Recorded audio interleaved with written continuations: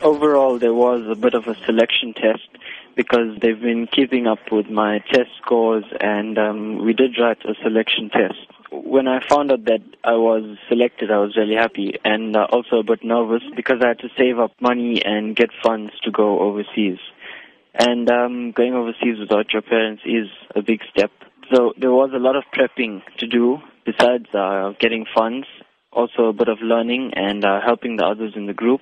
And going there as well was a learning experience and overall getting the bronze.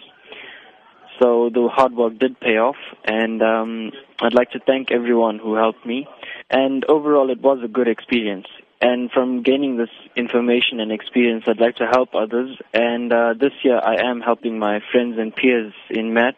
So I'd like to say that anything you do is a learning experience. And no matter whatever information you have and knowledge you have, it's best that you share it to help your community grow.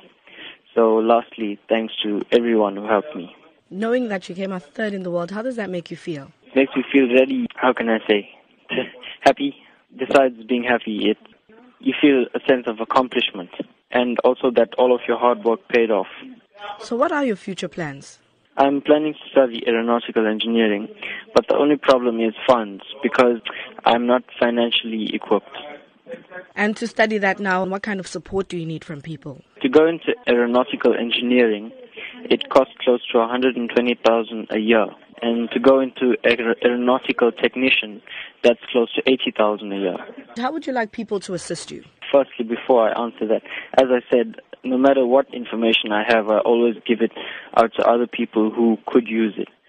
So if people could help me by funding me towards studying aeronautics, firstly, I'd make the best of their funds by studying and getting the highest results possible.